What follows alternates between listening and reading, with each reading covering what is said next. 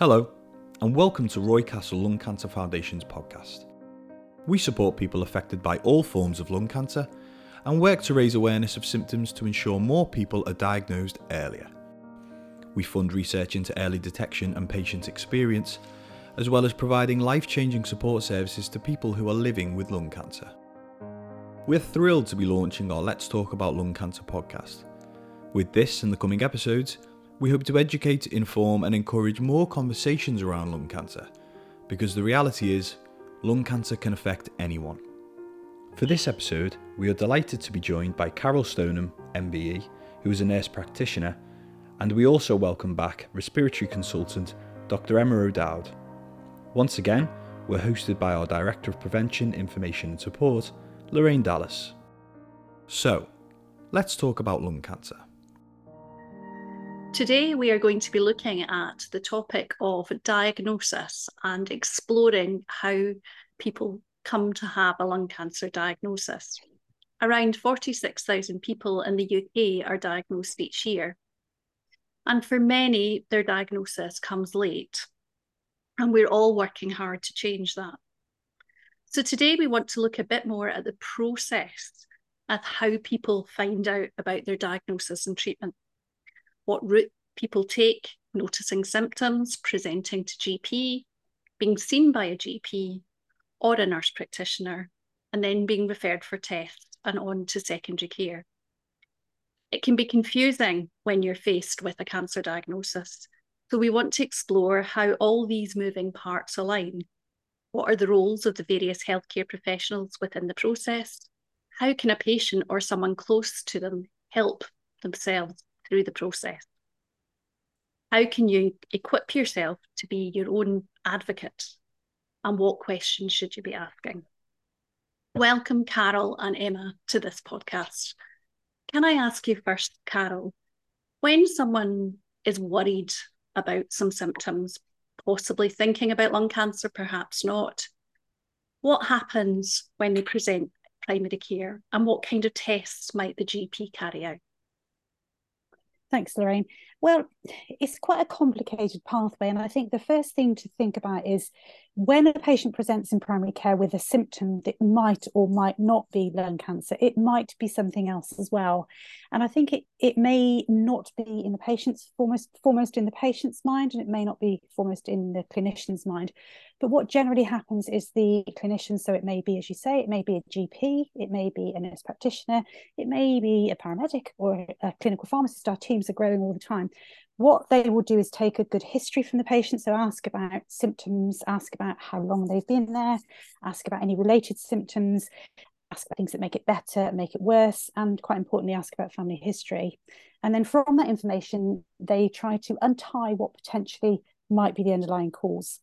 And often they don't come up with one cause. So what generally happens is the patient will then be referred on for the appropriate tests, and what they tend to be are a lung function test, so that rules in or out things like a condition called COPD, so that's chronic obstructive pulmonary disease, asthma, other symptoms, other conditions. It doesn't always give a clue to lung cancer. And the thing that gives the clue to lung cancer is a chest X-ray. So what we really want our clinicians to be thinking about, and what we want our patients to advocate for, is if they have symptoms that could potentially be lung cancer, they get a chest X-ray and they get it done quickly. Having said that, there is a quicker way to do things. So if it is more obvious that it could potentially be lung cancer, then there's a different pathway when the patient gets referred through to see the consultant, usually gets a CT scan on the way, and then it sort of bypasses that uncertain period. But that has to be a more sort of definitive or likelihood of a lung cancer diagnosis. And again, you touched a bit on the fact that symptoms, things we experience, changes we experience in our health, might have a range of causes. And we know from the period in which we've adjusted through the COVID pandemic that there can be many reasons why someone may have a cough or may feel breathless. So are those the kind of symptoms that you would want people to discuss with their GP that may lead to a lung cancer diagnosis? Yeah, absolutely. And I think people tend to think that as they get a little bit older, they might be getting a bit more breathless. If they're smokers, they might just cough. but those aren't normal symptoms. And I think it is a case of making sure that when you see your healthcare professional, you explain the symptoms that you're getting and the length of time that they've been happening for. And I think you touched on COVID. I think the other interesting thing about having gone through COVID is the way we get to see or not our family doctor or our nurse practitioner. And I think we need to get used to doing things in a different way. So the majority of consultations start off now as either an online form that you fill in, that can be quite lengthy and quite difficult, or a sort of a virtual consultation, so a sort of a Zoom type conversation when you're talking to each other that way, or even just a phone call. And I think it's really, really important at that point for patients to be really clear on what's going on, because the clinician has a very limited view of what's going on. And if you downplay your symptoms, then they're likely to just give you a course of antibiotics or a sort of a quick treatment and not get you in for that full examination. So I think that's really important as well. So a key message there is if somebody does experience changes and cough, weight loss, pain, or breathlessness, that when they have contact with primary care, whether that's by phone or video conference or face-to-face or by form, it's really important that they don't just dismiss their symptoms, that they accurately say how frequently they're happening, how severe they are, and perhaps how long they've been. Are those the sort of key things that you would want people to be talking about at that kind of appointment? Yeah, and things, as I say, things that you might easily put down to just getting a bit older, just being a bit less fit, the breathlessness type thing. It's just an irritating cough. It's taking the just out of the conversation and saying, I have an irritating cough. I am more breathless, not I'm just a bit more breathless, not downplaying. And I think it's human nature when somebody says, how are you? You say, I'm fine, that we tend to downplay our symptoms. And I think it's really important that that doesn't happen in this instance. Thanks. And if someone has had contact with primary care and they perhaps are still having their symptoms, we know sometimes, for example, people might have a prescription for antibiotics, they may have inhalers, there might be different things, as you say, to explore to work out what might be the cause of the symptoms. If somebody's symptoms don't improve after those kind of treatments, should they go back? Should they ask for more input from their primary care team? Absolutely. If you don't go back, then not the assumption, but the way primary care works is most primary care practices have between 7 and 30,000 patients, a lot of people. And if somebody sees you for what looks like a sort of a one-off problem, gives you treatment, and you don't come back, the assumption is that actually you're better and that treatment did the job. If it doesn't do the job, or it only partially does the job, then it's really important to go back to that person or to go back to the practice and say, okay, so I came in with these symptoms, you gave me this treatment and I'm not better. Not just to sort of it's very easy to have the attitude, well, I tried, they gave me treatment, it made me any better, I'm not going back again. Absolutely not. Go back. It's the right thing to do, to go back and just make sure that your clinician is aware that you're not better, so that the next step can start working, really. Thanks, Carol. And that links in with an area, Emma, that I know you have previously done some research in, which is for once we find people who have a lung cancer diagnosis and look back at what's happened before they were diagnosed, they may well have been involved with primary care, not just as a one-off, as Carol's saying, but having to go back and follow up if their symptoms haven't been effectively treated with whatever has been prescribed. Can you tell us a bit more about that kind of experience of before diagnosis and what we know about that? Yeah, so I think we have seen when we did some research using some primary care data that often people who are diagnosed haven't only consulted 1 or 2 times with primary care before their diagnosis in that sort of few months in the run-up. And I think that just highlights often how difficult it can be to try and unpick the person who truly does have lung cancer from the person who has COPD with a cough and needs different treatment. And we know that for each GP, they may only see 1 lung cancer a year, despite the fact that there are lots of cases of lung cancer. So it's about trying to identify that person who does need further tests and the point that they need further tests and referral on. And that can be difficult. And I think I would echo what Carol says, is that if your symptoms are not settling, it's so important to go back and to highlight that actually things are not getting better. As a part of our commitment to helping anyone affected by lung cancer, we have a free Lung Cancer Ask the Nurse helpline to provide information, advice and support. You may want to know more about a lung cancer diagnosis, a type of treatment, or what support is available near you. Whatever your question, we will make time for you and go out of our way to give you the help and support you need. Call us now on 0800 358 7200. And in terms of taking over from once somebody's been to primary care, there's a concern there that there might be symptoms or experiences that indicate lung cancer. Can you tell us a bit more, Emma, about which healthcare staff are involved in doing the tests and diagnosing someone with lung cancer? Yeah, so often if you've seen your GP and there's a concern that there might be a cancer, you'll be told that you'll be referred on something called the 2-week wait pathway. And what that basically means is that someone is going to do a test to try and either confirm that you have a cancer or not within that first 2 weeks.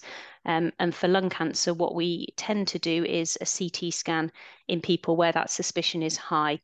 They may initially have had an X-ray, so the likelihood is that you would be invited up to the hospital to have a scan of your chest, and based on the results of that scan, you would then come and see someone in clinic to talk about it. Sometimes we do a scan and actually it doesn't show that someone's got lung cancer, and we can be reassuring and let people know the results of the scan. But once you come up to clinic, you would tend to see someone like me, so a chest doctor, and we would again talk about symptoms, talk about the results of the scan, and talk about what tests need to be done next.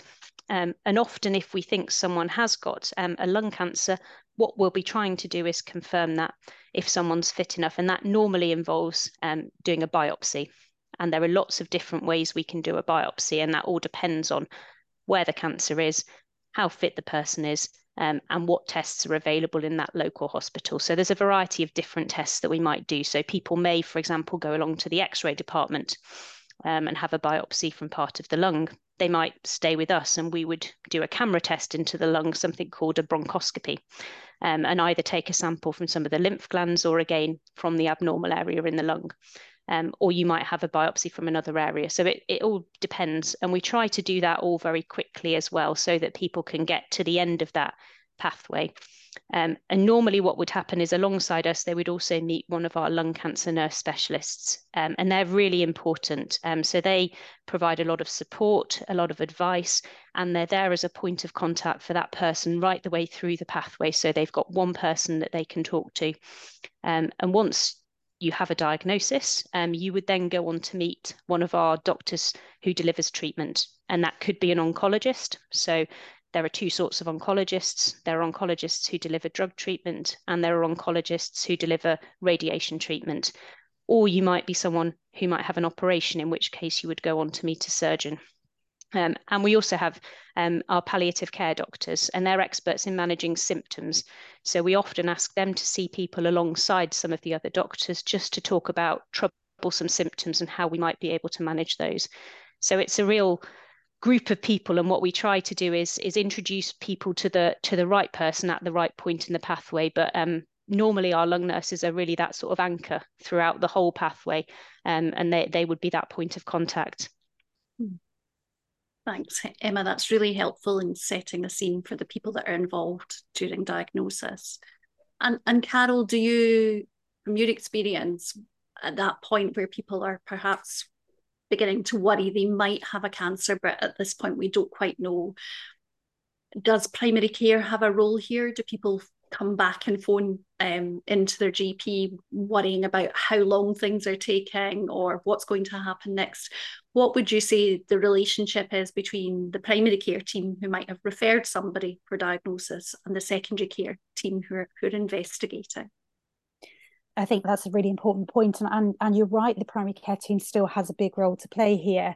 So your primary care team are your sort of cradle to grave everybody, everything type care, and we'll still be holding your case alongside the specialist colleagues that are undertaking investigation and treatment.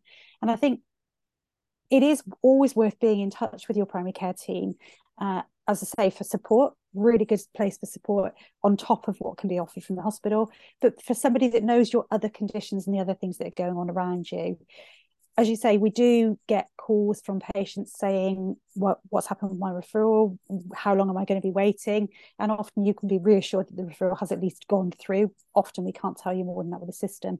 But the other thing is that your specialist doctors and your specialist nurses also will be liaising with your primary care team. So it won't be that your general practitioner or your nurse at the surgery doesn't know anything about what's going on. Sometimes there's a delay in the information flow. So it may be that you know before we know.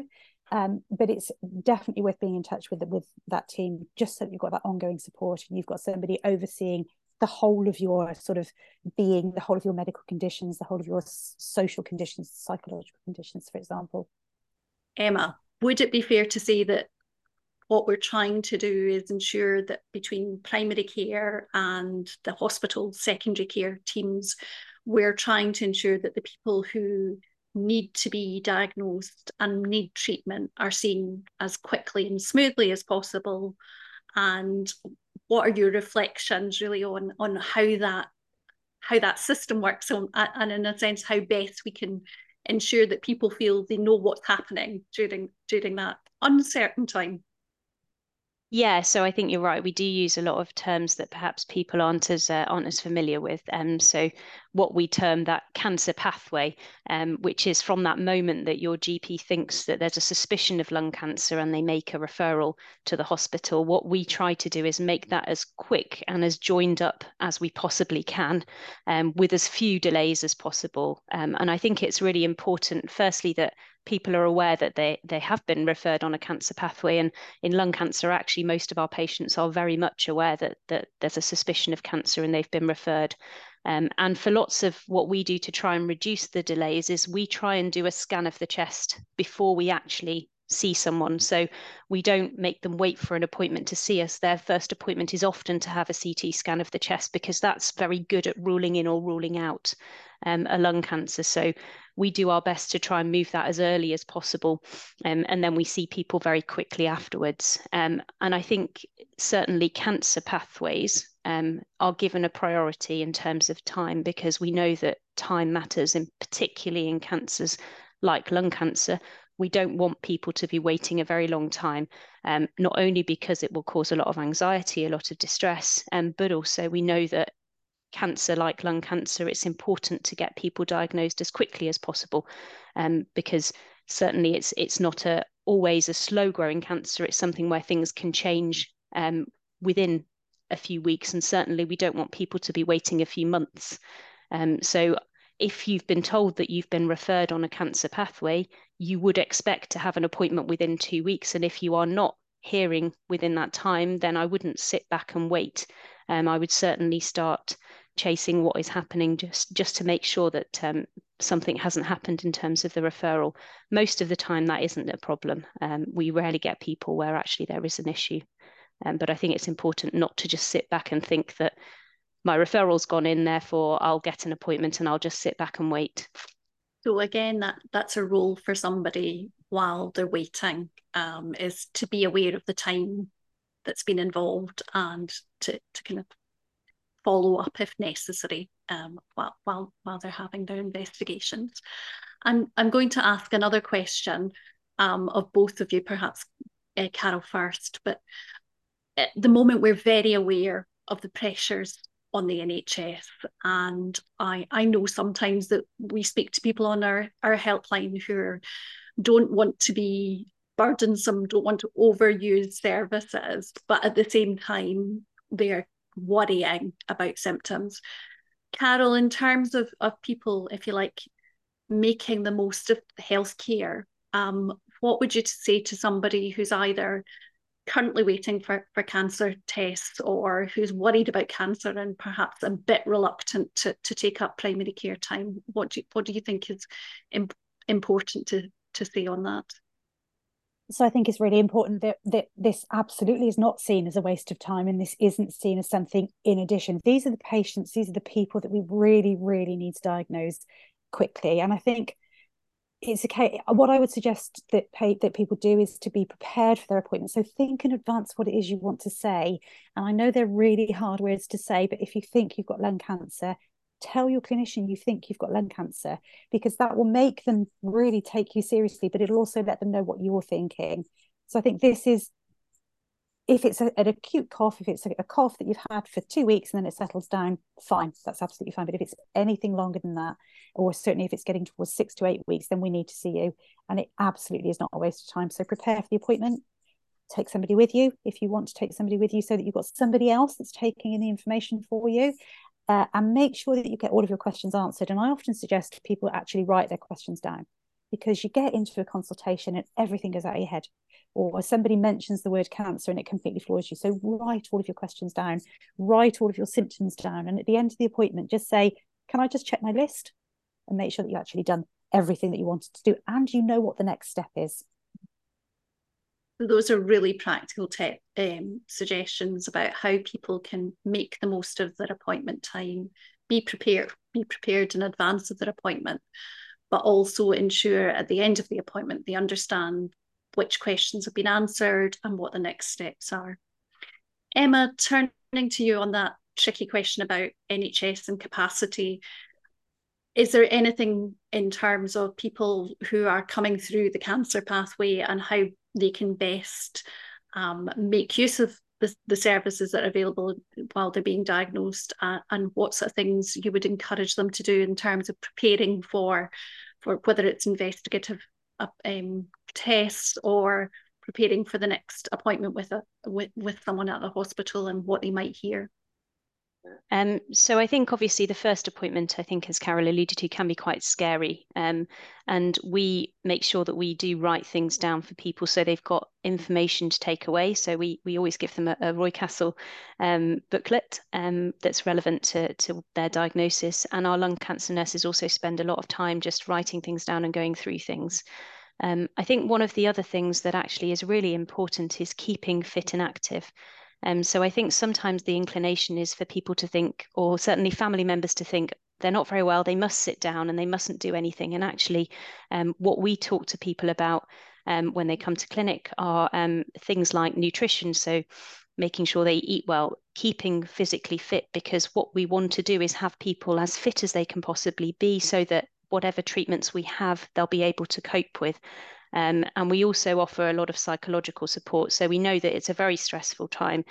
So we go through all of those things. But I think one of the things that I would say that you can certainly do for yourself whilst you're going through the pathway is just trying to keep active, because it will help keep you fit for treatment, but also it will help you, I think, mentally, often just even going out for a walk. So we'll talk to people about targets that they may be able to aim for, with a view that even if this is a cancer, actually you're as fit as you can be to be able to cope with any treatment. So I think those are the things that we very much go through with people whilst they're even being worked up for diagnosis.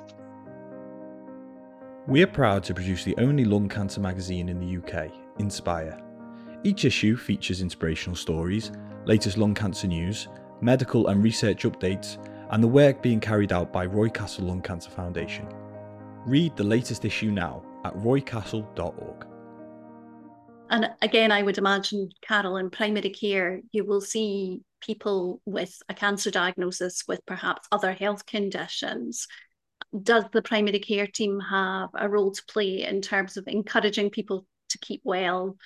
And we know for a proportion of people with a lung cancer diagnosis, they will either be current smokers or perhaps have previously smoked. Is that something that you can get advice from your primary care team about? Yeah, so smoking is something that I think very few patients would come into either the primary care or secondary care and expect not to be talked to about. But I think what we need to do is actually really help people to successfully quit smoking. And this is even, this is preventative work as well. So this is to stop people getting a cancer diagnosis. And if they've got other things wrong, so if they've got type 2 diabetes, type 1 diabetes, if they've got coronary heart disease, we manage all that to make sure that that's as best controlled as it possibly can be.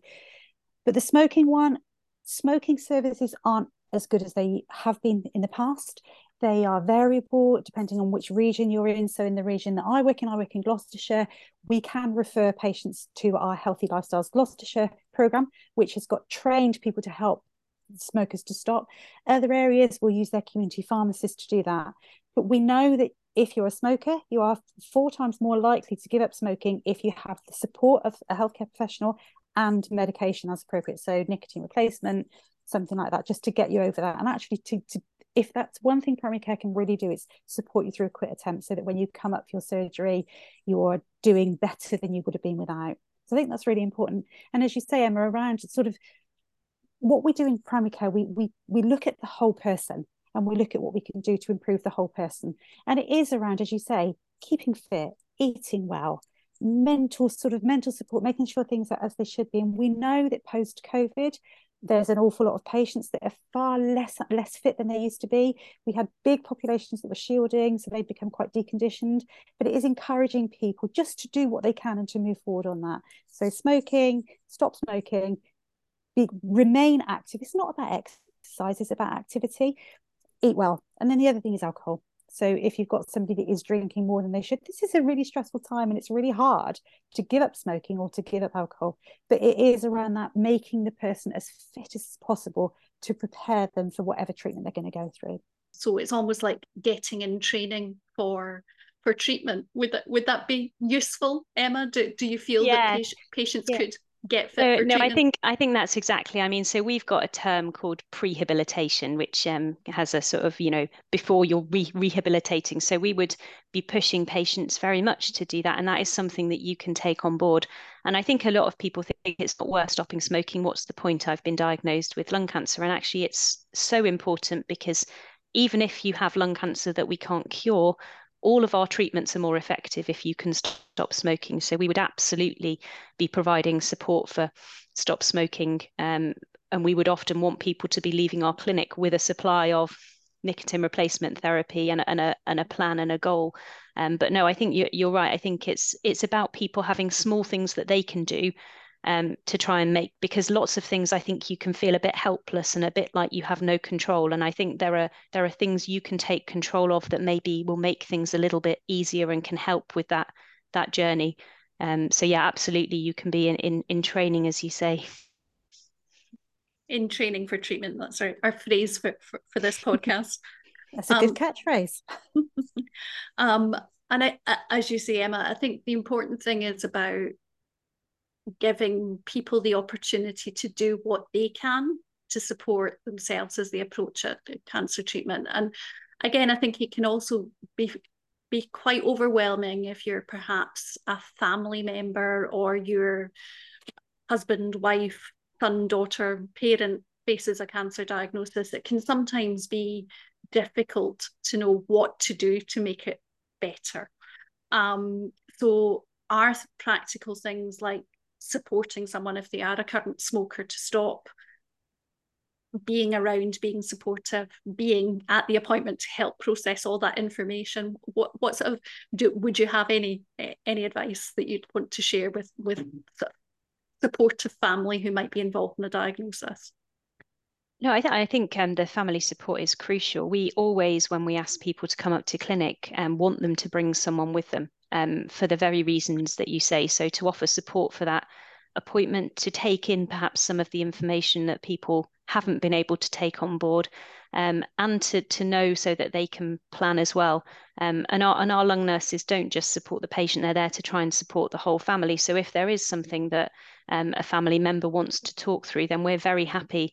As long as the patient's happy to sit and have a chat with them about things as well. So we want them to feel that they're part of that journey, and they play an incredibly important role in supporting the person going through that in whatever way they feel able to. So yeah, definitely they're crucial. And Carol, any thoughts on that? Yeah, and again, as I say, in primary care, we deal with whole families. I mean, every single one of us is registered with a primary care practice. And I think it's really important for family members, for carers, for relatives to to look after themselves as well. And I think it's quite an easy time to forget their health needs because the focus is on the person with the diagnosis. And I think it's really important that those people around that are supporting are there to support. And to do that, you need to make sure you're looking after yourself. And again, as I say, general practice is very busy. It seems very hard to get an appointment. Everybody seems really rushed, but this is important. And it is around making sure that the patient is being well supported by the people around, and those people are being supported as well. And I think primary care has a big place to play there. And I think if you're in the middle of a diagnosis, it can feel quite worrying that perhaps, am I getting the best, quickest access to the most successful treatments that are available? Emma, is that something that you hear from patients? Is it something that causes worry to people who are coming for diagnosis? And how fair do you think it is, the kind of coverage that we see about cancer services? I think often what certainly gets covered in the media is always very negative in terms of long waits for treatment. You don't see very many positive news stories, I think, and certainly I think lung cancer suffers quite a lot from having this sort of very nihilistic, negative view in the press, which I think does put people off even presenting. I think we recognise that actually sometimes people do struggle to get access to care, and we're trying to look at ways to make that easier and to break down some of those barriers that people might feel are there. And I think we're making a lot of progress. What we're looking to do is to speed up the pathway even more for lung cancer. So we're trying to bring down the amount of time that people are going to spend in that period of time where they don't know what's happening and they haven't started any treatment, to make that faster than for, I think, any other cancer type at the moment. So we're really doing our best to try and improve things. And I think we're making progress. And we've spoken in a previous podcast about screening, which is something that I think is really a positive news story for lung cancer. So we can identify lung cancer earlier in people and actually give them treatment with a cure. And that's what we really want to do. So I think things are changing in lung cancer, and it would be really good to have some positive news stories so that we can highlight that to people, so that I think it can break down some of those barriers and some of those fears that people might have. Carol, we know that recently that we have seen some negative coverage about waiting times and access to primary care. And if you're in the middle of a cancer diagnosis, you might also be aware of the kind of coverage around UK cancer outcomes and whether we're treating and diagnosing people quickly enough. Do you at primary care have a role to reassure people? Yeah, and I think the first thing to say is there's also a lot of negative press around primary care at the moment, and as you say, around difficulty around access. But I think it's important that people realise that every single primary care practice, every single GP practice will have some way of accessing a GP on the day. So it may be that you can't book an appointment 3 weeks in advance, but they all have systems where they can see patients on the day. So if you have symptoms that are worrying you, you can go in and speak to somebody. And likewise, if you're waiting for a cancer diagnosis and you're anxious and you need somebody to talk to, again, it's a good use of that sort of system.